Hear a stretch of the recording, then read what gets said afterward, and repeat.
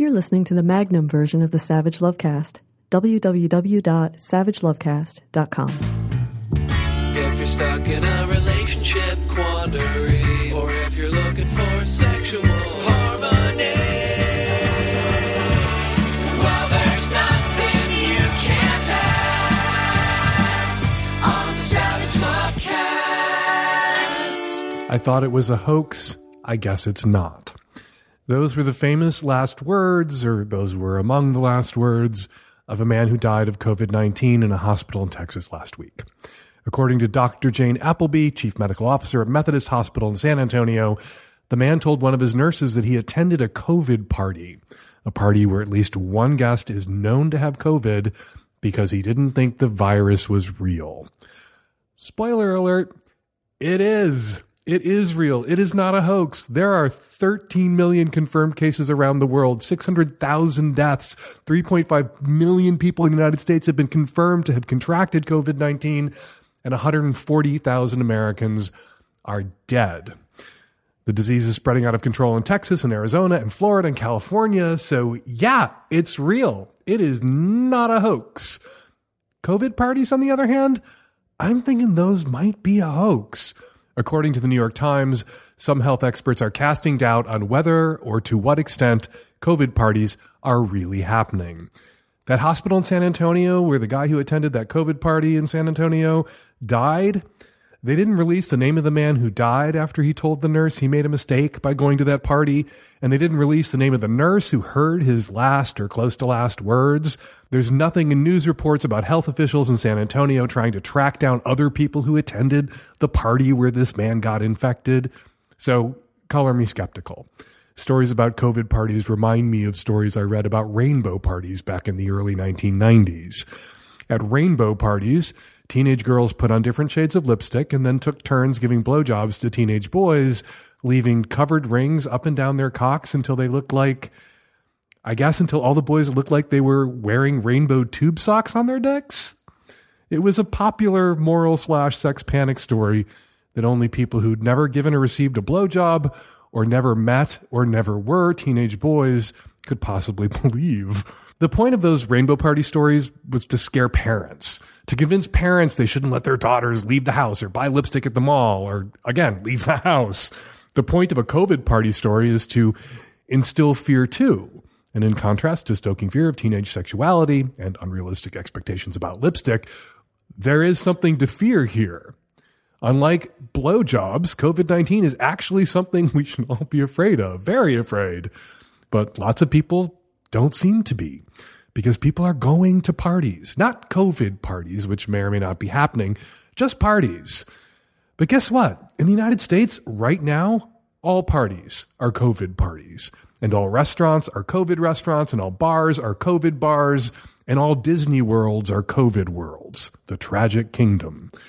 So if you read that story about that guy in Texas who went to that COVID party because he thought it was a hoax and then died, and you thought, what an idiot, and then you turned around and went to a bar or a restaurant or a barbecue or motherfucking Disney World, you're just as big an idiot as that guy who died in that hospital in Texas after going to that party.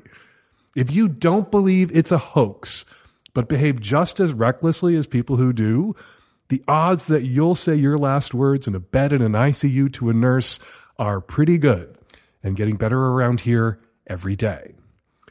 So, people, if you want to party when this is over, stay home as much as possible for now. Maintain physical distance, wear a mask. Or you can act like it's already over, and your friends can raise a glass to your memory at a party when it is actually over. At least the friends you didn't infect and kill. All right, coming up on today's show on the micro edition of the Savage Lovecast, tons of your Qs, lots of my As, and joining us for this week's Magnum edition of the Savage Lovecast that you can subscribe to at savagelovecast.com. Twice as much show, more guests, no ads. Comedian Jay Jurden joins us to tackle some of your sex questions. And a programming note, on Thursday, July 30th, Nancy and I will be doing another Savage Love live stream on Zoom. It was so much fun last month when we did a live stream. We are doing it again. Go to savagelovecast.com/events to get your tickets. And now your calls. Hi, Dan, Nancy, and the tech-savvy at-risk youth.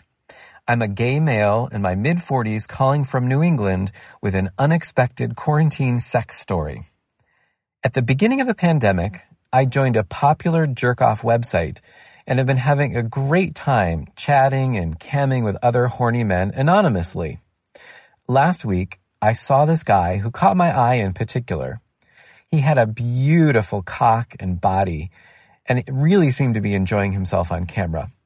So I messaged him to tell him, and happily, he expressed the same about me.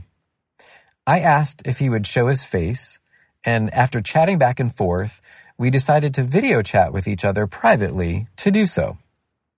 So there we were, with cocks in hands and faces on camera, and immediately I recognized this guy. He was a professional colleague with whom I had collaborated a couple of times over the years. We hadn't seen each other or been in touch in a very long time, so as you can imagine, it was quite the surprise for us both. After catching up some and trying to convince ourselves that it wasn't too weird, we said it was nice to see each other and ended the video chat. But over the next few days, I was so turned on and almost giddy about the whole experience that I decided to message him and let him know. And happily, he said he too was still buzzing about it and was glad that he wasn't the only one. So we agreed to meet up again online very soon. If there's a moral to this story, perhaps it was worth getting caught with my pants down. Thanks, Dan, for all you do and for helping to keep us all sane. The moral of the story for you may be that it's not always bad to get caught with your pants down, but the moral of this story for me is 1 million people are going to call in and ask, what is this jack-off site where you found the hot guy with the ripped body? They're going to want to know where they can find him and you and all the other guys jacking off online. So I don't know the answer. Maybe you'll call back. Maybe you'll share that with us and we can play it in the update. But don't ask me, listeners, don't ask me where this website is because I am pure and innocent and ignorant of what website he was referring to. Thank you so much for your call. If you want us to start the show with your sexy quarantine story or even just your sexy success story, give us a buzz, phone it in, and we might open the show with your story next week.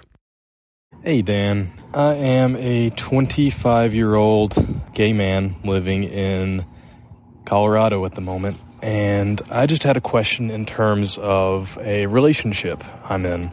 I get that everyone has their own age differences and age gaps. I just wanted to have your take on it of if it would be something detrimental down the road. So my partner, who I met in Colorado at a bar, of course, is a good bit older than me. He is 39 years old, and I know in the grand scheme of things that's not incredibly different, but that is a giant age gap. And I always notice every time we hang out that we definitely have differences. I mean, the relationship is great. We both love each other very much. Everything is just fantastic. So I guess my question to you is this something to keep pursuing? I want to keep actively pursuing it, and I'm actually an Alabama native, but I'm sticking it out to be able to see if it's worth the shot. And so far, so good. Sex is great, and we just get along. He's been the only guy I've been able to actually open up to and be fully comfortable with in a very long time. And I just don't want the age gap to be something that would cause a giant concern for the future. We've talked about it. It doesn't seem that big of an issue. I just want to see your take on it. You don't want the age gap to derail this relationship, and yet you're thinking, at least considering, ending this relationship, this fantastic, terrific relationship with someone that you feel comfortable with, someone you've opened up to in a way you've never opened up to anyone else.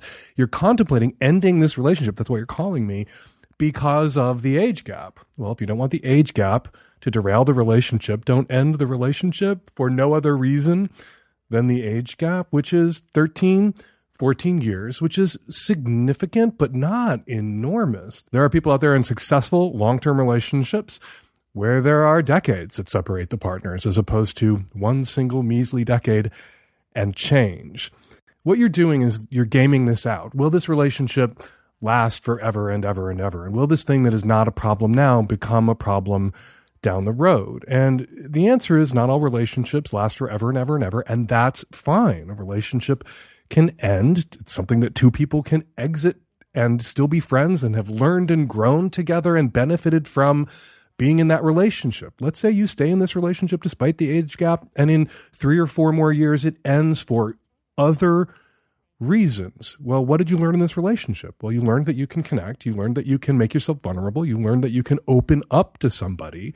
So even if this relationship should end, which is, of course, the concern here, that you're attaching entirely to the age gap, when there's lots of other reasons why relationships with or without age gaps ends, if it indeed ends, that doesn't mean it failed. It doesn't mean that you didn't benefit from being in it. It doesn't mean that you aren't better for it and won't look back on it, grateful for having been in this relationship as you head off into a newly single life or head off into another relationship down the road.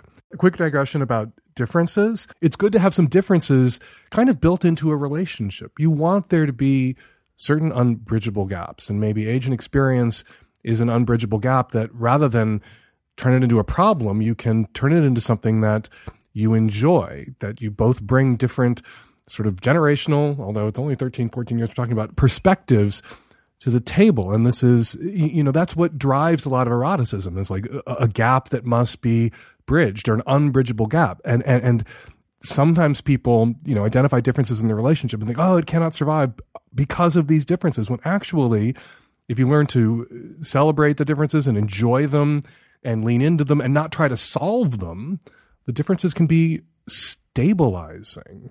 It is working. It is working for you right now. You say that you met in a bar. Well, that option's off the table for the moment for all of us, particularly folks in California and Texas and the United States of America, where we are not getting this coronavirus under control. And so why end it? Why even contemplate ending something that works and will be hard to replace at a moment like this? Even if COVID wasn't an issue, even if there wasn't some external force that would make finding a new partner at this moment extremely difficult, there is literally no friction in this relationship except the meaning and importance that you are attaching to the age difference.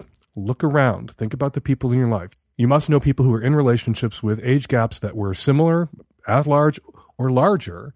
And even if those relationships ended, they benefited from being in them. You are benefiting from being in this relationship.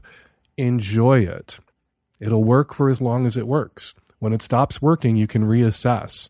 But at this moment, dude, suck his dick. Enjoy his old fucking daddy dick for as long as he's slamming it into you. And yes, that is me making an assumption attached to age that may or may not be true about who is the top or who's the bottom. Hopefully you're both verse kids rule the world. Hey, Dan and Nancy in the Tech Savvy At-Risk Youth. 29-year-old gay male in Colorado. My question today is it okay to break up with somebody because of mental illness? It's a touchy subject, and I am very conflicted about it. My partner and I have been together for a year and a half. We actually dated once 3 years ago. Got back together because it looked like he'd been taking care of himself and he'd been doing all this stuff. And a year and a half later, the mask comes off. Here we are. And he is really, really unstable. I feel like I'm walking a tightrope all the fucking time. I'm walking on eggshells. It is tumultuous. I am fairly successful. He definitely benefits from that as far as where we live. We live together. Our lifestyle, and I just don't know how much longer I can take it. And I feel bad. I feel really bad. I do love him, but I think our relationship has taken more of, I kind of feel like his parent or, our caretaker or something. What's the best way to go about this, Dan? Giving him the benefit of the doubt that doing what he needs to do to take care of himself and get better wasn't an act. He did that on his own. He did that before you started dating him again after having dated him 3 years ago when he was less healthy 3 years ago, and you met him and he seemed better and you started dating him and he fell apart. Again, giving him the benefit of the doubt that it wasn't just an act. He wasn't just holding it together long enough to get you to agree to him moving in and then falling apart again. He's clearly able to take care of himself on his own. He can get his shit together if he has to. And right now, with you there, walking on eggshells, acting as caretaker and parent, he does not have to get his shit together. You should end this relationship. You can end this relationship in a loving, cautious, and conscientious way. You say that you're successful. That usually means in America that you are financially successful. Well, not to make this too commodified or transactional, how much would it be worth to you to have him out of your life? How much would it be worth to you to ease him out of this relationship in a way that isn't as jarring as it might be for him and his lifestyle? Line up friends that you have in common, alert his family, perhaps in advance, about your intentions, and then go to him and let him know you're ending the relationship, but you want him to be well. You are not chucking him out on the street. Line up whatever resources you can that he may need to address his mental health issues. Lay it all out in front of him. Tell him you're going to rent him an apartment for a few months while he gets his shit together. This isn't an endless financial commitment that you're making to him because you don't want to enable him not to take care of himself. So give him the start and end date of your continued financial, if not emotional, support. And you can be there for him in other ways, so long as you aren't being dragged into this in some sort of codependent way where you're never allowed to leave. You are allowed to leave this relationship, and you are allowed to end a relationship because the other person isn't in good working order. Sometimes we're in long-term committed relationships and our partners have a crisis. And the standard isn't then, of course, no longer in good working order, you're out, it's over. The standard is, I will help, but you have to do the work. If you see your partner doing what they need to do to get better and get healthy after they hit rock bottom or after they have a crisis or a mental health issue surfaces, well, then I think that there is some moral obligation to stick it out. There is some moral obligation to stay. They are trying. And if someone isn't trying and you begin to suspect that your presence in their life is enabling this lack of effort, this lack of trying, not getting better, not working on themselves, then it's often in their best interest for you to end the relationship, for you to go, for them to have to start taking care of themselves, which is what he did before you guys began to date again a year and a half ago. He took care of himself. He got his shit together.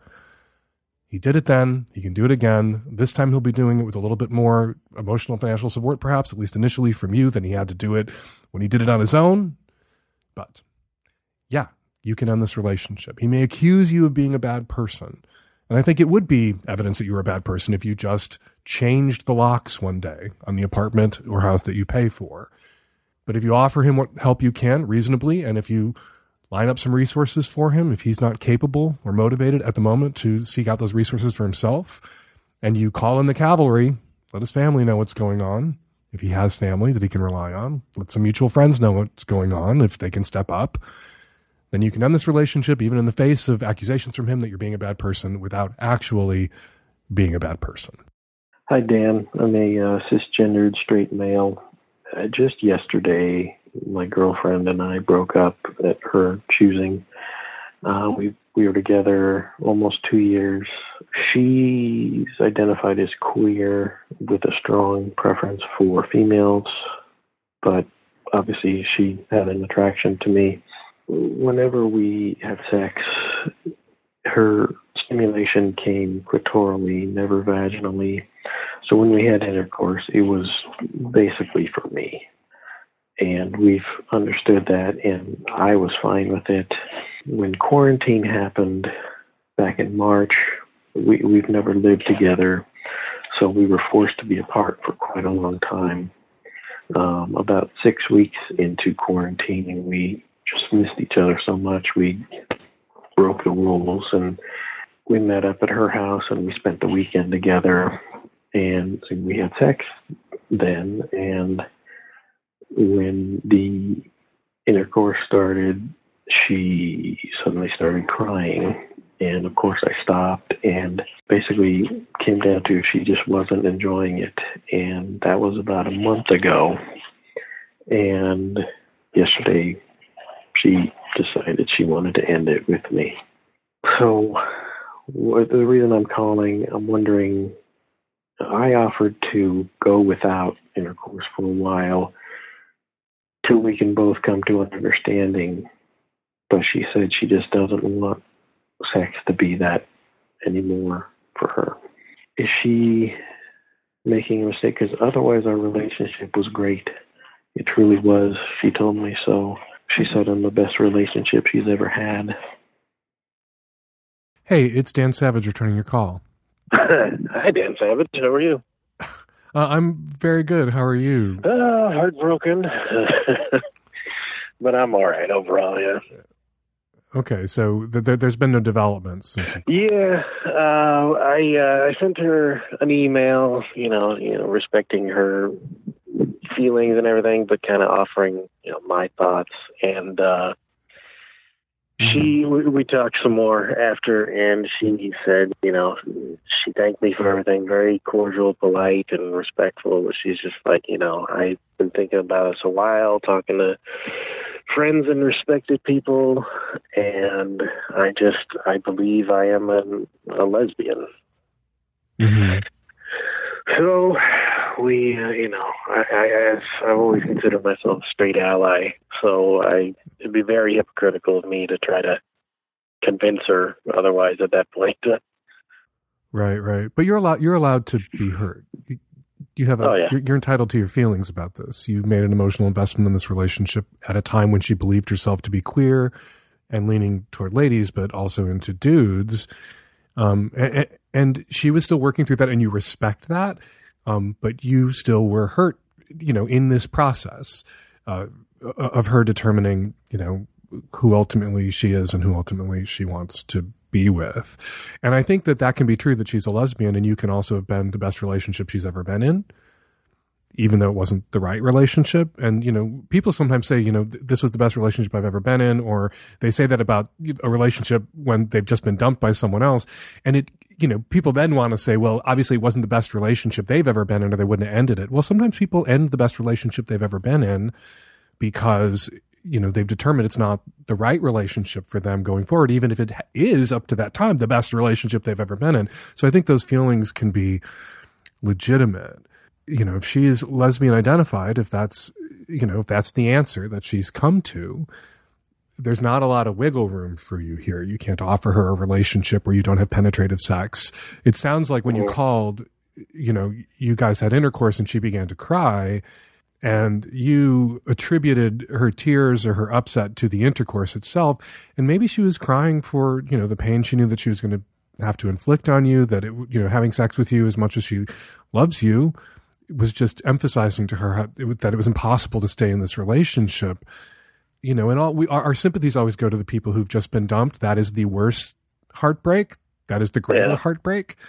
But often to dump someone that you like or love and you've shared important memories and times with, that can be painful too for the person doing the dumping, because of what they're going to lose, and the connection and the affection and the history and the intimacy, but also the painful awareness that here's this person who loves me and that I love, and I'm going to put them through the worst thing, maybe the worst thing they've ever been through, by ending this relationship, which I need to do, not just for myself, but also for them. Because you wouldn't want to be with her for 40 years going forward if the relationship was wrong or made her miserable. You love her. You want her to be happy. And if she couldn't be happy with you, you want her to be happy with someone. Yeah, you're right. She stated she wants to be friends, and I said I want to eventually get there, but I said I need some time to mourn and distance for a bit, and she said she's more than happy to give me the time I need. Any advice on getting there? Because right now, if I saw her, I just want to hug her and kiss her, and don't see her. That would be my advice. Your impulse to wait, and wait a good long while, at least 6 months to a year, before you have a tentative coffee date. before you get together at a time and a moment where, there's clear brackets. It's not an open-ended evening of dinner and drinking and hanging out. It's like a quick coffee in the middle of a work day so you guys can see if, being together is painful for you or painful for her. And it's always probably going to be, at least in the short run, a little more painful for you as the dumped party. Mm-hmm. But you need to put that off for a year. And if you listen to the show, you've heard me talk, the advice I give people when they've been dumped, except for go to the gym, which right now we're not supposed to do. Right. It's all the same, binge watch movies, eat some ice cream, identify the 3 or 4 friends who will let you just pour your heart out to them, but tell them in advance only to give you a month to do that, to really wallow, and then you want them to pull you up by the lapels and tell you to change the subject or shut up or ask somebody else how they're doing or talk about something else. But you need to have a couple of people in your life who understand that, like, for the next 4 weeks, I am going to be a broken record and an annoying broken record, and you're going to indulge me. And that's slightly transactional, because the understanding, and I think it should be explicit, is when this happens to you, and it happens to all of us, I will do this for you too. I will be the person you can call at 2 a.m. and wake up because you need to talk. And then I will be the person 3 weeks or 4 weeks after that middle of the night phone call who tells you to shut up. Let's, go see a movie if that's possible. Again, sometime soon, or go to the gym or go for a walk or go for a bike ride. Let's do something else. But yeah, you got to grieve it. The only way through it is through it. You got to feel the fuck out of your feelings. You're allowed to be sad. You're allowed to be angry. If we lived in a world where particularly women have sometimes a harder time determining that they're lesbian or bi, because, the heterosexual script is so, pounded into them. And they're, socialized to defer to men and not think about what they want or who they are, but what their male partner might want and who their male partner is and how they can fit into their male partner's life, ego, psyche. And, you were set up for this pain, not by your girlfriend's maliciousness. She wasn't malicious, but by a culture where your girlfriend didn't feel entitled to work out who she was, perhaps for a very long time. I don't know how old you guys are, but perhaps it took her, decades longer than it might have. Hey, you can't decide if now is the best or worst time to be single. Well, there's a lot of people who are single now, and there's a lot of people who are going to be single as soon as this is over, because there's a lot of people who are cooped up right now with people they're realizing they don't want to be with for the next 6 decades, particularly if we all have to get locked in our apartments for the next 6 decades. So I would encourage you, in addition to hanging out with friends after the month of wallow is over, to then get online and start online dating and interacting with people who, can give you a little hope for the future, even if you can't meet up with them presently. True, yeah. I'm sorry you're going through this, but it's survivable. Look around. Yeah. You've probably been dumped before and survived it, and you know lots of people who've been dumped and miserable and are now in new relationships that not only make them happy, but make them realize that getting dumped by that person at that point in their life was not just good for the person who dumped them, but good for them in the long run too. But that takes time. Very true. Thank you very much for the call. It means a lot, and thank you for everything you've done. You've been a big, when I started with her, I credited you as,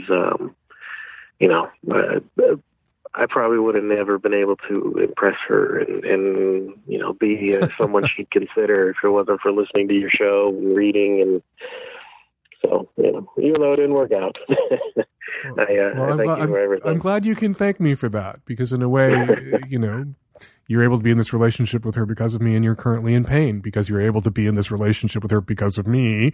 And so I apologize for my part in the pain that you're feeling right now. But relationships don't have to last forever for you to have benefited and grown in them, and to one day look back even on a relationship that ended that you didn't necessarily want to end and be grateful that it happened. But again, like everything else, that just takes time to gain that sort of perspective and peace. Absolutely. Yeah, you're right as always. Not always right, but good luck, and thank you for calling, and I'm sorry. Well, I appreciate it very much. I hope you and your family are well through this terrible time in history. Well, thank you. Talk to you soon.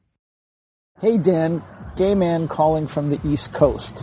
So I'm calling about trying to have a discussion with other gay men about sex during COVID. What's basically happened is Bear Week in Provincetown, which is a gigantic event, has of course been canceled in July, but a lot of guys are planning to go anyway. I'm one of them, actually. I think of it as a very different vacation, kind of, less crazy and more sunshine and hanging out with friends and, restaurants that are all social distance and so on. But many of the guys in the Facebook group about guys who are going are talking about having a lot of sex and hooking up, and it worries me not just for their health, but this tiny town wants tourists to come but is desperately afraid when tourists come from all over and start doing things unsafely, like having sex, that it will bring corona to have a stronger presence in Provincetown. Add to this that, Massachusetts has had a lot of really good success with a heavy lockdown and people really paying attention to masks. But now we're at a critical point. So I want to keep having this discussion, and I don't want to shame anybody. I'm all for a good hot sex and, can't wait for next year and hope things change. But right now it just seems irresponsible and inconsiderate to the town. We spoke with Dr. Dimitri Daskalakis on the show last week, Dr. Dimitri from New York City Health, and they've been putting out a lot of really good, realistic, harm reduction-y advice about being sexual during this pandemic, that people are going to have sex and we need to direct them to have sex in ways that minimize and mitigate the risks that are built in. And the irony in your question and your call is two people getting together for sex, if they don't kiss, if they get a little kinky, wear masks while they're having sex, probably less dangerous than a bunch of people piling into a restaurant, even one that is doing, allegedly, social distancing. Everything we've learned over the last couple of weeks, and a lot of stuff that's come in since my conversation was recorded with Dr. Dimitri, shows that in California, where they were doing a good job in flattening the curve and driving it downward, it's exploded again because bars and restaurants opened. Even infections being traced back to bars and restaurants that were supposedly practicing social distancing, asking their guests to practice social distancing, putting tables 6 feet apart. Well, people have to move through a restaurant, and everything we know about this virus is that it's transferred most efficiently in enclosed spaces. All of these huge Black Lives Matter demonstrations haven't resulted in mass infection. And gotta say it, all of the crazy wingnut demonstrations with the people carrying weapons at the Michigan State Capitol and other places also didn't result in mass infections. Gathering together in large groups outside, if people are wearing masks, which people were doing at the Black Lives Matters demos everywhere, doesn't seem to be an efficient mode of viral transmission with this virus, with COVID-19. So I'm most concerned, listening to your questions, I'm most concerned less about the sex than about the travel. People are going to get on airplanes and fly to Provincetown. How are people who are across the country going to get there? I'm less concerned with the sex than I am with how are y'all going to feed yourselves? And people are going to be packed together in hotel rooms or guest houses. That seems more of a concern. I think a lot of Dr. Dimitri's advice in the conversation that we had last week was really rooted in an assumption that if people were going to seek out sex, they weren't going to travel for it very far. Maybe they were going to get on a bike and ride 2 miles. They weren't going to pack together in Provincetown for unofficial Bear Week and be in hotels and guest rooms where there aren't kitchens and they're going to have to go to restaurants. Yeah, all of that seems riskier to me than the people who are planning to have sex. Although the people, on this Facebook group that you talk about who are planning to go to unofficial Bear Week in Provincetown and still have sex anyway are going to be having sex in an environment with all these other built-in risks. So if they contract it on an airplane on their way there, if they contract it in their guest house, if they contract it in a restaurant, that of course ups the odds of them passing it on to a partner they met up with for sex. So, yeah, if I were you, I would not be going to this event unless it was a reasonable drive and you had someplace safe to stay and you were packing in food, or you knew enough places in Provincetown that were selling food to go in a safe way for you to get your food and maintain social distance from everybody else in that tiny little town with the narrow little streets by the beach. Yeah.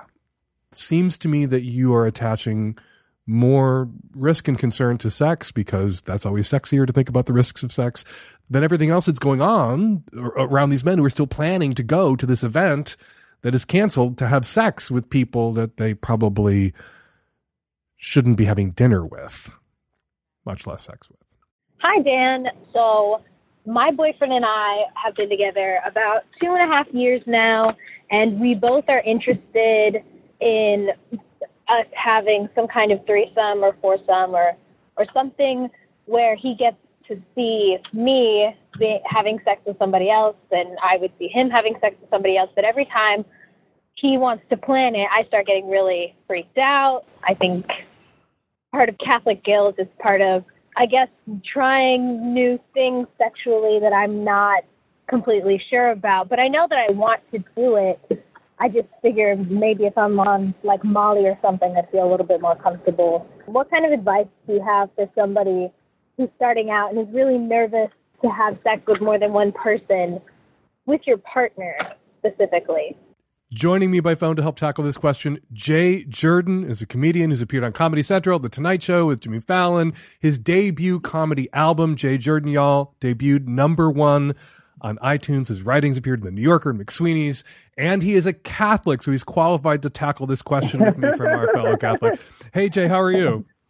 Hey, good. Culturally, I'm a hybrid. I'm Baptist and Catholic, but not practicing either well. But yeah. Well, I'm 100% Catholic and not practicing. I describe myself as culturally Catholic, but I've really enjoyed your stand-up, and you riff about being Catholic. So when I heard this question, I thought, why the fuck not have Jay Jurden on to answer? Oh, yeah. I think from a guilt standpoint, Baptists celebrate a lot. Catholic is a lot of self-reflection, and then you tell one person one thing. It's just you, that person, God, Jesus, Mary, and the Holy Ghost. So it's like a cabal. But Baptists, I guess that's how my family, they celebrate a lot. There's still lots of secrets, but there's a bit more joy on the other side of the pendulum. Yeah, there's not a lot of joy in a sort of high Catholic mass. There's not a lot of clapping or stomping. I had to sit through a lot of them. I actually got taken to a Baptist church once when I was a child by the friends of the family, a black family on the south side of Chicago, and I was terrified. Because church did not look like this, and I thought everybody was having a heart attack all around me and hit at the back. Let's talk about this person's dilemma.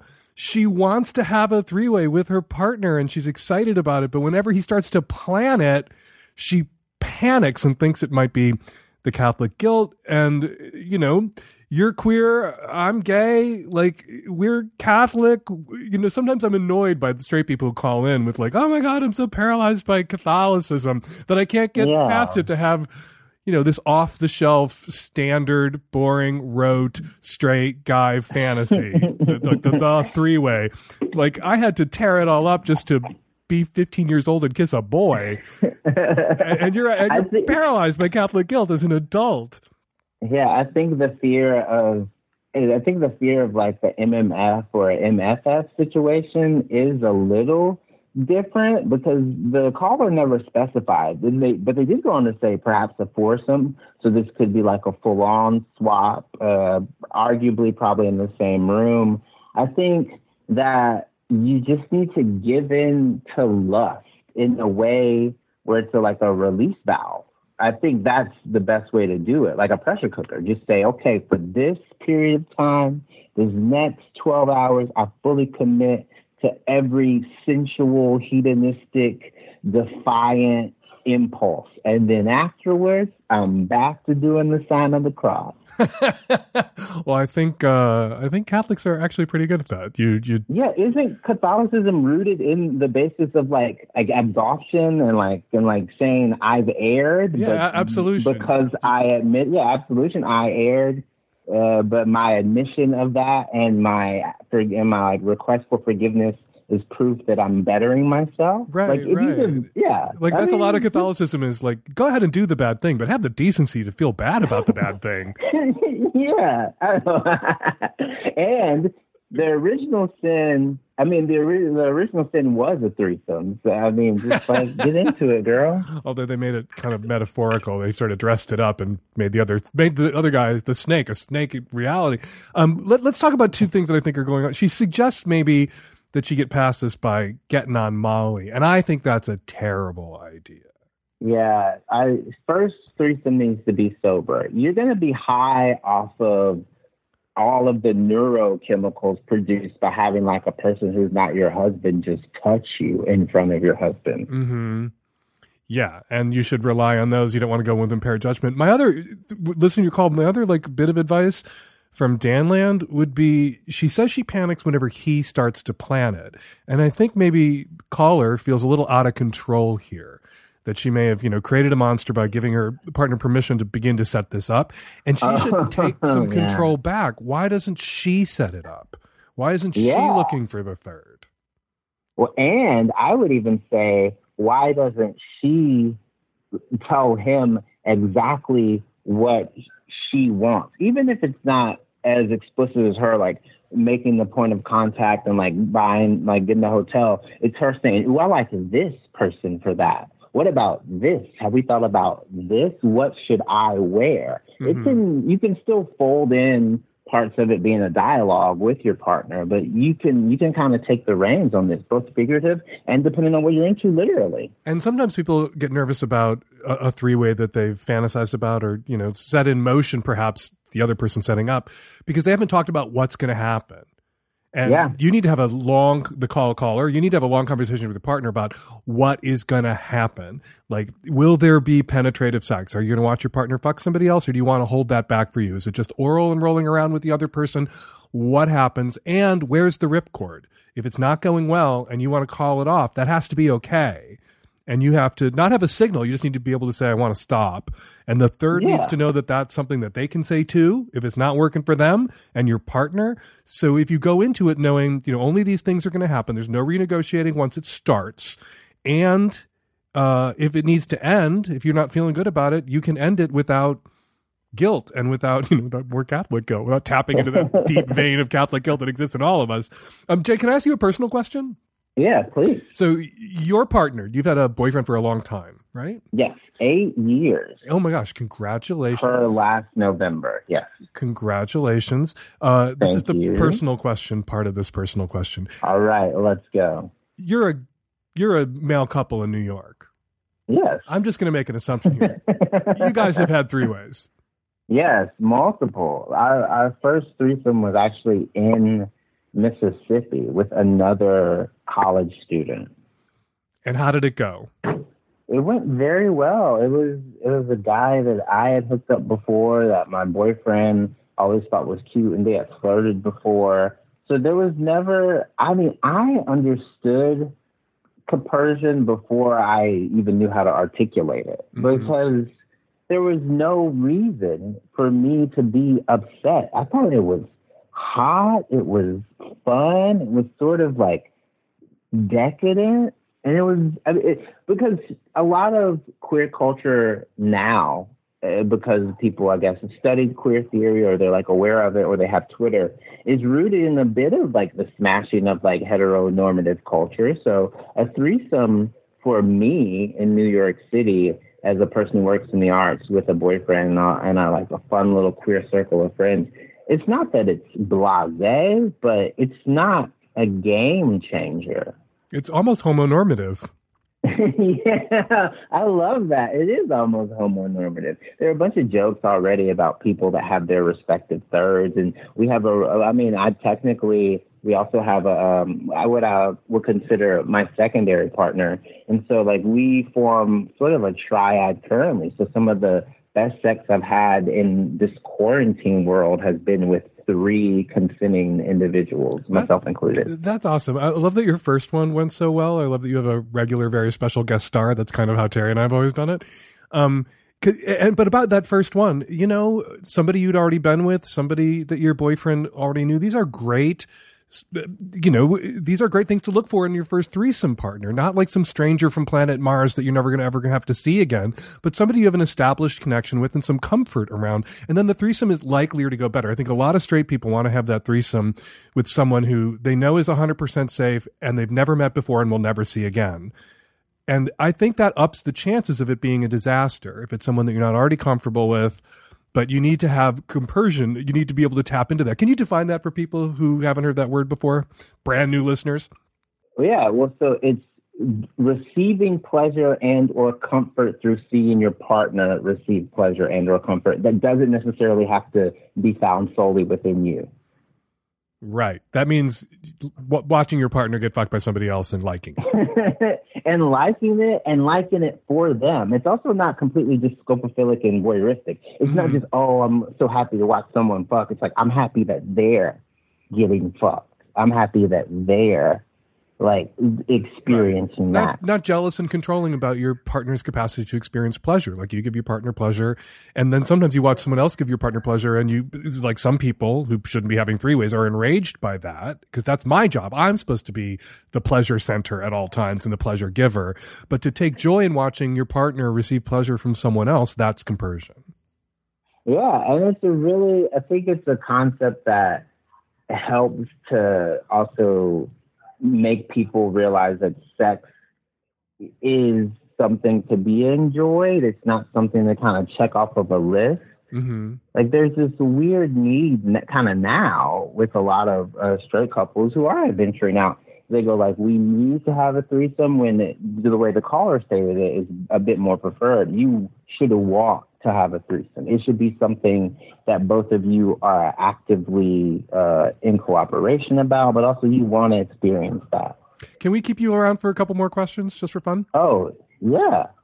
Hi, Dan. I am a 29-year-old semi-straight-ish male in a major city in the United States that ever since this pandemic has just had his libido fall off the map completely.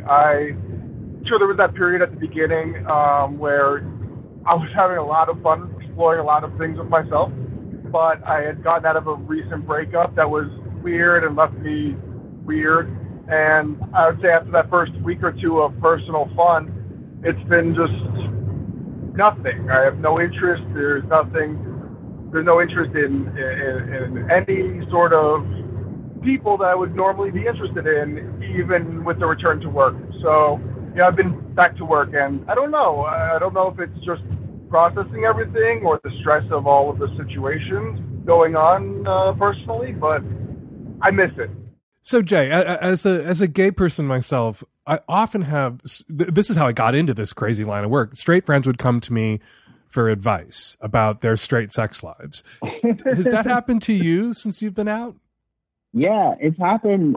But people confide in me. I've had people tell me about their bi feelings. I've had people tell me about their queer leanings. I've had people tell me that they and their, like my guy friends, they and their girlfriend really want to try this. So people, I don't consider myself a sex guru. It's just that I guess like once you aren't straight, people go, oh, well, you must be an expert on enjoying this stuff because we're not supposed to. Well, yeah, it's not only that they're not supposed to. I've always said like all gay sex is recreational sex and it's all about pleasure. And straight people sometimes have this hang up that sex, it can be pleasurable, but it has to mean something else, something more important, something that elevates it above mere animalistic rutting and pleasure. And they look at us out there rutting for pleasure and they go, what do they know that we don't? What do they allow themselves that we don't? What can I learn from them? And that's how I got into the line of work. All right, so this is a pretty simple question. Libido tanked because of COVID. How do you get it back? The tide is out. How does he get it to roll back in? You self-explore.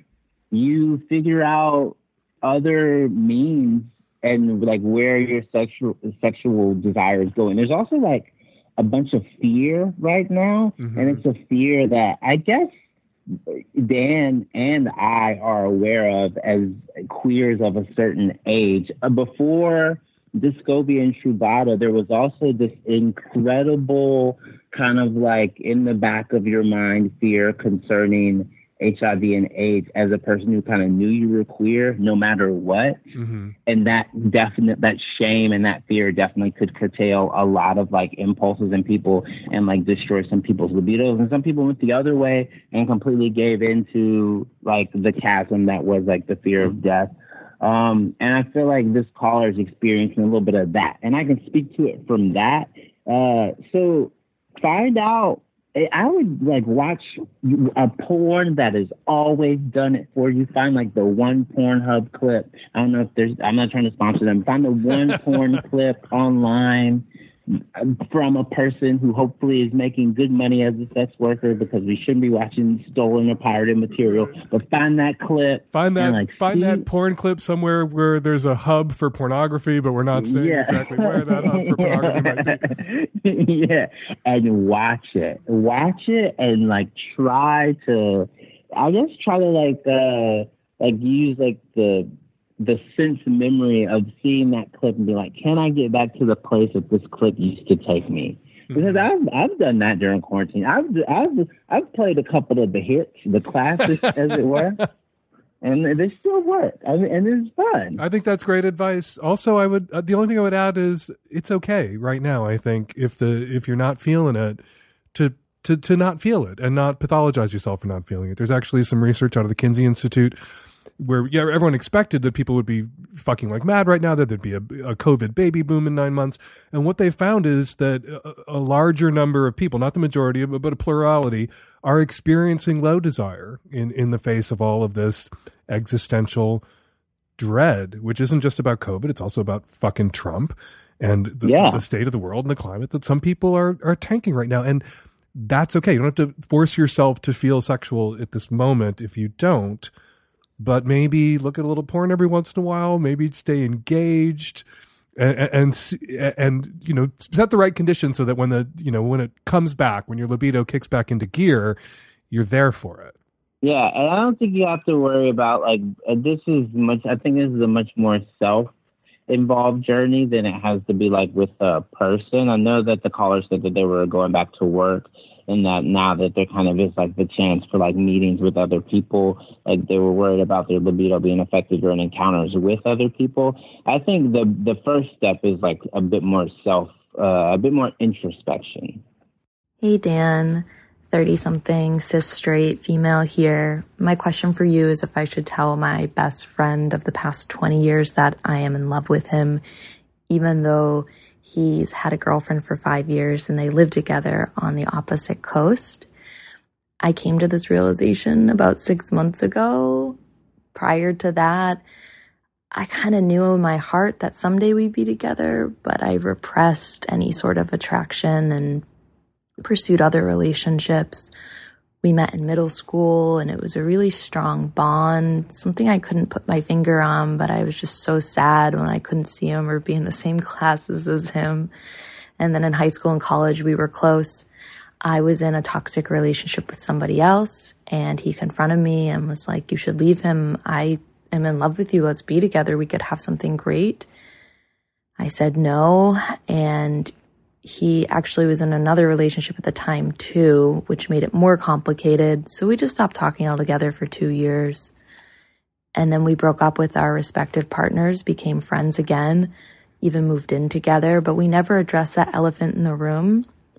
Though as times passed, our friends have addressed it and we just kind of shrug it off and have this sort of dependent relationship on one another when we live together. And I think I would have tried to date him had I not been processing some other emotional trauma I was going through. But while that happened, he met a girl and he moved across the country to be with her, and that's who he's with now. But I still get indicators that he might have feelings for me. One time he told me he wasn't sure if he ever really has experienced love, which is an interesting statement to say when you're in a relationship. He's also really wishy-washy when I try to talk about my feelings and other men that I've dated. And I feel like I should tell him I just kind of know we're supposed to be together, but I don't want to be a homewrecker. I don't want to lose my relationship with him. I'm also now friends with his girlfriend and we have mutual friends.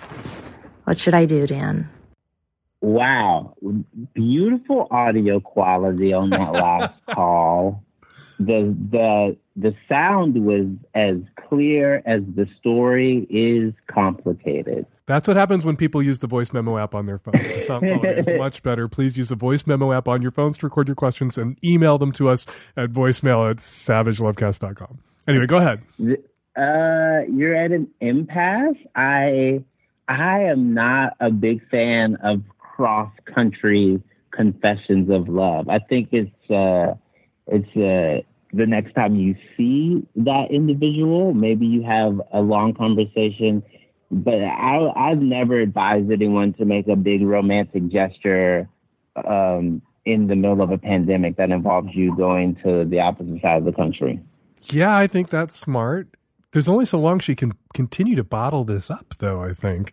You know, the fear is she may tell him that she's the love of her life, and he may be into that, which will bring its own set of complications, or he may shut it down, and she rightly would fear rejection from this person that she believes she now knows, despite having known him for 20 years, lived with him for a while, and never acted on this, that he's her destiny. But I wonder, sometimes you have a crush on someone who's unavailable and far away because you idealize them and you have this fantasy of who they are. And the reality of them may not match up. Even the reality of them now, maybe you were into the reality of them when you lived together, may not match up to this really kind of escape fantasy that he represents. Yeah, and there was the tiny truth bomb of him saying he'd never been in love, which is a bit of a red flag, because even if it was an attempt to get her to say she had been, it's incredibly manipulative. And if it wasn't, then it's an indicator that from an emotional standpoint, the feelings aren't reciprocated enough to move or to like blow up a current relationship. Let's zoom out and look at one more thing about this call that I thought was interesting. The options on the table, because the guy has a girlfriend, is to keep her mouth shut or be a homewrecker. You just mentioned that you're basically in a triad relationship. There's a third option. Yeah. You could be the third option. Right. Maybe it isn't homewrecker or not. Maybe, no relationship or a homewrecker relationship. Maybe, you're friends with the girlfriend. Maybe what is possible here is a triad. Yeah. Or a monogamish situation where she is aware of you guys' seemingly romantic but non-physical interaction, because a physical desire didn't seem to be paramount in any of the information that was displayed. So if it's just having someone to confide in, someone that's kind of like the next level of friendship, of intimacy, and maybe that it can morph into something sexual, I didn't get like homewrecker vibes at all. I didn't either. All right, before we let you go, I have one last question. One last thing I want to confront you about. Oh, do it. The article you wrote for The New Yorker, 9 responses to, but what about Chicago? I already know what this is going to be about. Because Republicans get mad at the entire article, and really cool people from Chicago get mad at the deep dish section. The article is a really great retort to all those people when you want to talk about police violence and the way black people can't live in this fucking country without some Karen calling the cops or threatening them. And it's great responses to that bullshit argument that conservatives constantly raise. You should make anybody who watches Fox News read this article. But I do want to confront you about the item 5 on the list of things you should say to people who bring up Chicago. Fuck deep dish pizza. We live in a sex positive society. Maybe I want to metaphorically stick my penis in something that is as soft and warm and as comforting as a deep dish pizza. Maybe that's what I call one of my Chicago bottom jump offs when I go to visit and I do shows at Zany's. You don't know. I meant. I don't know. Where have you had deep dish pizza, though? Have you ever had a good one? Because people do this thing where they fly into fucking O'Hare Airport, the deep dish pizza at the fucking airport, shitty deep dish pizza, and then they're like, this is garbage. It would be like getting sushi at a truck stop and then saying, the Japanese are crazy. I have not had it since writing the article. So if someone can take me to a great deep dish pizza spot when all of this is said and done, I have faith in the American scientists and the good people of the Midwest. So if you guys can get me to a good deep dish pizza spot when I go to do comedy in Chicago, which will happen again because I love performing there, I'll take you guys up on that. And maybe I'll recant. I'll do a public admission of like wrongdoing. All right, next time you play Chicago, because I'm going to be so anxious to get the fuck out of Seattle myself as well once we can start traveling again, let me know. I will meet you in Chicago. I will take you to the places only Chicagoans know to get the good deep dish pizza and not the slop. Okay, well, perfect. That sounds like a date. I'm into it. Jay Jurden, he's appeared on Comedy Central, The Tonight Show. Read his stuff at The New Yorker and McSweeney's. Go to his website, jjurden.com, and get his debut album, Jay Jurden, y'all, which debuted #1 on iTunes and is terrific. Jay, thank you so much. That was a blast. It was really fun having you on the show. Thank you. It was so good to hear you say y'all. That was the delight for me. It was the best. How'd I do? How's my y'all? It's good. It's almost as good as deep dish pizza is. Am I saying that correctly? Does that sound enthused? Yes, deep dish pizza is good. Say it. Say it. Thank you so much. Thank you. Hi, Dan. 24, female. I need to end a relationship, and I don't know how. I've been with my boyfriend for 8 months, and I think he's an amazing person, and we have had a great and beautiful relationship. You know, like probably my first big love. But I'm not happy anymore, and I don't know how to explain that feeling to him. And for a while, I thought it would just go away, but it's been 2 months that I can't shake it. But I just feel like I'm done. And how do you tell someone you feel like you do love that you don't want to be with them anymore? And how do you think about hurting someone? I'm typically not in the business of arguing with someone who wants to end a relationship. If you want to end a relationship, you have every right to end the relationship. And once you know you are going to end a relationship, you should end it promptly. But everything you say about this guy in this relationship sounds like it's brought you joy. And in the last couple of months, and there's been a lot going on in the last couple of months that might just generally destabilize or upset a person. In the last couple of months, you've just been unhappy. Well, a lot of us in relationships and not in relationships have been sort of unhappy and subject to a lot of free-floating economic, viral, political anxiety. And I wonder, I just want you to ask yourself if your unhappiness is about him or you're attaching it to him in a way that may not be being fair to him, in a way that may not be fair to you. I wish you'd left your number. I would have called you back. I would have liked to have just sort of drilled down on what exactly is making you unhappy. The relationship is making you unhappy, or you just don't have the emotional bandwidth right now because of all of the political, economic, viral anxiety and pressure that's sloshing around out there, and you don't have the bandwidth right now to be in a relationship. It's taxing you in a way that you can't be taxed right now. You can exit the relationship. You can tell them that old cliche in this case would be true. It's not you, it's me. And right now I can't do this. I can't bear the emotional burden of being in a relationship right now. And being in the relationship isn't helping me bear up under the strain of all of this other bullshit right now. And I just need to be on my own. That very well could be true, but I really want you to think about it. Think about why it is that you're upset and why it is you're unhappy, and to interrogate your unhappiness. And if it's about him or his presence in your life is exacerbating it through no fault of his own, definitely end it.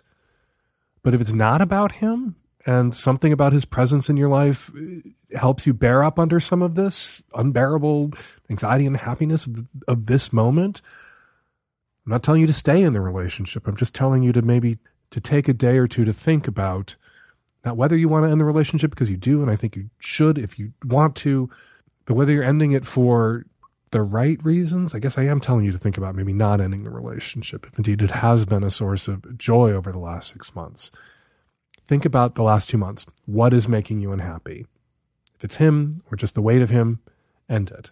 If it's not him and it's not the weight of him, you may not be doing yourself any favors by upping the amount of unhappiness in your life, by ending things with somebody who had been making you happy. I hope you would talk to a counselor. You sound very distraught. I hope you would also speak with not just your friendly neighborhood sex advice podcast asshole, that would be me, but also perhaps to unpack and get to the root of your unhappiness with a counselor. Hi, Dan. I'm a 21-year-old woman with a question about kinks. So for as long as I can remember, I've fantasized about being taken advantage of by an older man in a position of power over me, like a teacher, friend's parent, or babysitter. And sometimes in those fantasies, I'm a little girl. I've never been able to say that out loud before because, quite frankly, I hate myself for being into that. I would never wish my fantasy on anyone, of course, because it's such a vile thing to have happen to you, but for some reason, the thought of it happening to me really turns me on. Actually, the only way I can come is by putting myself into those fantasies. So I guess my question is twofold. First, am I a sick person for having this as my fantasy? Because I kind of feel like I am. And second, despite really not liking the fact that I'm interested in what I am, I want to meet someone to roleplay this scenario with. It's been like rattling around in my head for so long, I feel like I need to just find someone and try it.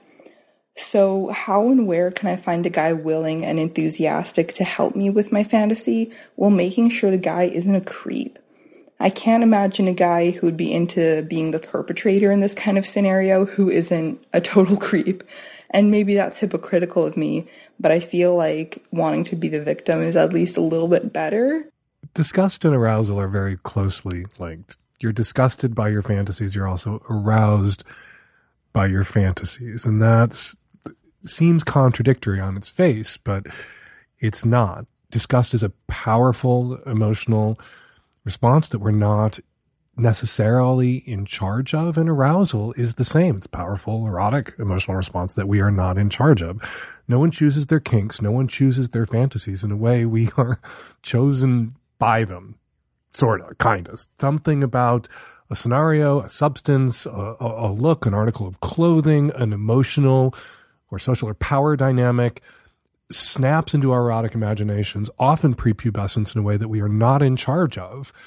And so the question isn't, am I a bad person or good person for having these fantasies? The question, and where bad or good gets sorted out, is how do I express them? Do I express these things safely and with other consenting adults who also take pleasure from them and in a contained way? Have I built a firewall around my fantasies so, whatever it is that I enjoy doesn't splash other people who may be traumatized by these things or not want to see or think about these things? And have I built, kind of a firewall around my fantasies so they don't damage other aspects of my psyche? Do I understand that these are contained, that this is the erotic imagination at play, and it's not an indictment of me as a moral actor or a person? Sounds like you haven't successfully built that firewall yet. You worry that because these things that if they happened in reality would be morally outrageous and a crime, because these things turn you on, you are culpable somehow, or you are a bad person. No, you are not. In the same way that somebody with rape/ravishment fantasies on either side of that power dynamic isn't a bad person so long as they're expressing them with other consenting adults who derive joy and pleasure from them. The same way that people with master-slave fantasy, it is wrong, it's morally outrageous to own a person. People fantasize about being owned in that way, and they can't realize their fantasies around being owned, being property, without somebody who has the kind of yin-yang fantasy about owning. And often in BDSM and Dom subland, a lot of the people who are playing the role of the Dom are, the cliche goes, frustrated subs. They know what the sub wants because they themselves have a sub's imagination and a sub's fantasy lives. Most people who fantasize about power dynamics, about power imbalances and eroticize them, fantasize about not having the power.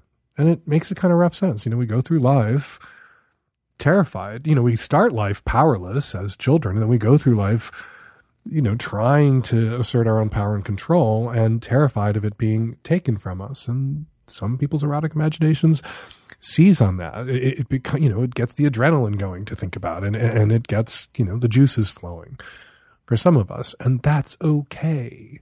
And I sometimes think people with your particular fantasy, which is called DDLG, Dom, Daddy, Little Girl, with consenting adults playing both those roles, who judge themselves because they know that others who didn't understand that this was consensual would judge them if they knew. Well, other people who don't share your fantasies don't have to know. And you don't have to worry about their judgment. And you don't get to sit in judgment of their fantasies that may be squicky or involve eroticized, fucked up power dynamics, because you don't know about their fantasies. And I promise you, they have their own shit, their own kinky weirdnesses too. As for your question about how do you find somebody who's into this who's not a terrible person? Well, there you are. You're into it. You're not a terrible person. You understand the limits here. You understand that in reality, this would be morally outrageous and a crime, and you have no interest in this happening to you or anybody else. In reality, somebody who has these fantasies, who shares these fantasies, who may be a sub who's playing the role of the dom, is capable of the same moral judgment. There's sometimes people who are masochists who are afraid that, if they get with a sadist, that the sadist is going to be an out-of-control serial killer. And it has been my experience with sadists that a lot of them are really hyper self-conscious about being good and decent people, in a way because they've wrestled with, the contradiction between their desires, their desire to inflict pain, and their sense of themselves as a good person, and their desire to be a good person. And some sadists overcompensate by being extra good people because they feel a certain burden or a certain responsibility or to themselves, or a need to assure themselves that they aren't evil because the world calls them evil, because all sadists are evil. And it ain't necessarily so. Would you meet somebody who wanted to engage in this kind of role play who is a terrible person? Possibly. You can also meet people who want vanilla, missionary, heterosexual intercourse with a spouse in a dark room in the middle of the night who's a terrible person. And so you need to go into any interaction with a potential sexual partner with all of your bullshit detectors firing and watching out for those red flags, regardless of the kind of play you want to engage in. But if you're going to engage in the kind of play that eroticizes a power imbalance, where there's a sub-dynamic going on, or eroticizes, physical helplessness, you're going to want to be a little extra vigilant that you don't wind up in bed or in, the erotic control of someone who is an abuser or an asshole taking advantage of this kind of play, not interested in the play, but interested in the power and the control for its own sake. Your fantasy is problematic. It is going to make most people uncomfortable. It is going to disgust many people. The fact that it disgusts you, that's linked to and seems to exist in near exact proportion to how much it arouses you. And what do you do with that? You need these fantasies in order to climax. Maybe if you allowed yourself to act on them, they would seem less powerful, less threatening, less forbidden, and you would be able to climax through other kinds of power play fantasies that aren't this one that you've attached so much meaning and self-condemnation to, so much judgment coming back at you about. I'm sure after you come, there's that wave of self-loathing, recrimination. When you've come fantasizing about these things, no one has been harmed, and pleasure and joy have been created. Solo pleasure, solo joy so far. You can make that happen in a safe and consensual way with another person, with a partner, where no harm is done and nothing but joy, pleasure, intimacy, and connection are created. And then, despite how fucking squicky and fucked up the fantasy is, or the reality of your fantasy might be, you've done no harm. You've actually kind of bank shot, weird, fucked up, erotic imaginations are what they are. You've done good. Hi, Dan, Nancy, and the tech-savvy at-risk youth. My friends and I were hoping you'd weigh in on something. Whenever we go to the pet store to pick up a new chew toy for our dog, we joke about how much some of the dog toys look like sex toys. The Nylabone Galileo looks a lot like a dick, and the Big Beef Bone has a humorously sized flared base. Is there some secret economy of dog toys being sold as undercover sex toys, or are my friends and I just filthy-minded overthinkers? Pervertibles. That's what you call things that you find in stores that aren't sex stores that aren't sex toy shops that could be pressed into service as a sex toy. A cucumber at the grocery store, potentially a pervertible. Doesn't have a flared base. You're going to be careful with that one. But a pervertible, a spatula. Some dominatrixes use spatulas as impact toys, and they're a lot cheaper than buying paddles. A lot stingier than paddles, too. But spatulas, totally a pervertible. Dog toys at the pet shop. Yeah, absolutely. Probably some of these things can and have been used as sex toys, as insertables. I wouldn't recommend it. You know, one of the issues that we constantly deal with in sex toy land is, what is this thing I'm putting in my body made of? Is it made with toxic materials that can leach during play into my ass or into my vag? And you have to be careful about that. You want to make sure you're using high quality, usually silicone sex toys as insertables and not just shove anything up your twat. And I imagine that whatever they're making dog toys, squeeze toys out of in the factories where those things are made, most likely in China, they're not being really careful about materials. So dog toys might be pervertible. If you're going to use a dog toy as a pervertible, as an insertion toy, you might want to roll a condom over it first. All right, before I get to your response calls, let's read your tweets. Ross, our Beetle08, tweeted that after listening for years, he upgraded to a Magnum subscription this week. A big thank you to Ross and all our Magnum subscribers. All right, Shannon Duffy tweets, if you've never listened to the Savage Lovecast, give it a try. Dan is brilliant and funny and gives excellent love, sex, relationship advice, and his political rants at the top of every show are cathartic and quotable. Thank you very much, Shannon, for all those compliments that I am accepting now with no grace, because I am too Catholic to accept a compliment. And to have to read one out loud on my own show, oh my God, I'm going to have to lie down in a dark room after this is all over.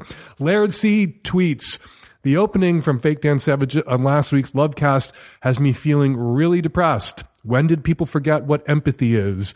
Prioritizing their perceived right to not wear a face mask over lives that are being lost and ruined as a result. My apologies to you, Laird. I bet the opening of this week's show depressed you too. And finally, Solitary Dukier tweets, thanks for the shout out to Rwanda at the top of the show last week, Dan. As an American living in Rwanda, I am shocked daily by the difference between the robust COVID-19 response here as compared to the USA. I am worried sick about my parents back home.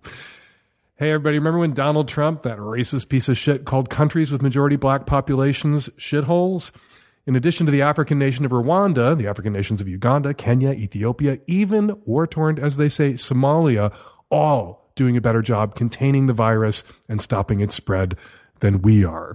And New Zealand this week, not an African country for Americans who didn't study geography, New Zealand declared itself coronavirus-free and lifted all restrictions. None of those countries are shitholes. They also have the advantage of not being run by shitheads. If you want me to read your tweet on an upcoming episode of the Savage Lovecast, be sure to include the hashtag SavageLovecast. And now your response calls. Hey, Dan. I just wanted to call and give a response to episode 715 on women disclosing abortions to their male partners. I think if it's safe for you to do, it's a really good idea. We're in our 30s now, but back in his late teens, early 20s, my boyfriend actually had 2 different women he was with who got pregnant and had abortions, and they made him aware of it, and it totally changed his sex practices moving forward. For example, we've been together almost a decade, and we still use condoms and the pill because he just doesn't want to take a chance on having a baby he's not ready for, and he knows he's really lucky about his previous situation. Hey, Dan, just listening to the Savage Lovecast today, I'd heard the advice about HPV vaccine. Really wanted to stress to everybody how important that is. My doctors told me even up to age 50, we should get it. I'm one of those men who was too old to get it with the original recommendation. My parents never even thought about it. And yet I ended up with tonsil cancer at age 47. Very high survival rate. I've beaten it. But I lost over a year of my life as a result. My career is stalled. There's just so many things that you don't think about that are an impact of taking the time out to beat cancer, even if it's what some would consider a minor cancer. So I can't encourage everybody enough. Go to your doctor. Don't wait for somebody to tell you. Take your sons to get that vaccine. Don't wait for the doctor to ask you. Be proactive with this one. Hi, Dan. I'm calling about the woman in episode 715 who was worried about bidets contributing to UTIs. First off, I feel her pain. I had a UTI off and on for like a year, and now I'm super paranoid and careful to avoid them. But I'm also an extremely happy bidet owner. We got one maybe 4 years ago, and I've had zero issues with UTIs. It's been wonderful. And as a bonus, we don't get stressed when toilet paper is impossible to find due to a pandemic. You should buy one and enjoy. And we're going to leave it there. 206-302-2064 is the number here at the Savage Lovecast. If you'd like to record a question or a comment for a future show, give us a buzz, 206-302-2064. Better yet, use the voice memo app on your phone and email us your question or comment at voicemail@savagelovecast.com. On Thursday, July 30th, coming right up, Nancy and I will be doing another Savage Love live stream on Zoom, and we want you to be there. Send us your burning questions early to livestream@savagelovecast.com, or send them to us live during the show, and we will try our best to get to as many of your questions as we can. Go to savagelovecast.com/events to get your tickets. And have you started making your short film for next year's Hump? Now is the perfect time. We've extended the deadline for submissions to December 4th, so get humping, get filming, have some fun during this stressful time. Go to humpfilmfest.com/submissions to find out more about the extra credit items, the big cash prizes, and how to make and submit the perfect film for Hump. Follow me on Twitter at FakeDanSavage. Follow Jay Jurden on Twitter at Jay Jurden. The Savage Lovecast is produced every week by Nancy Hartunian and me and the tech-savvy at-risk youth and Nancy. I'll be back at you next week with an installment of the Savage Lovecast. Thanks for downloading.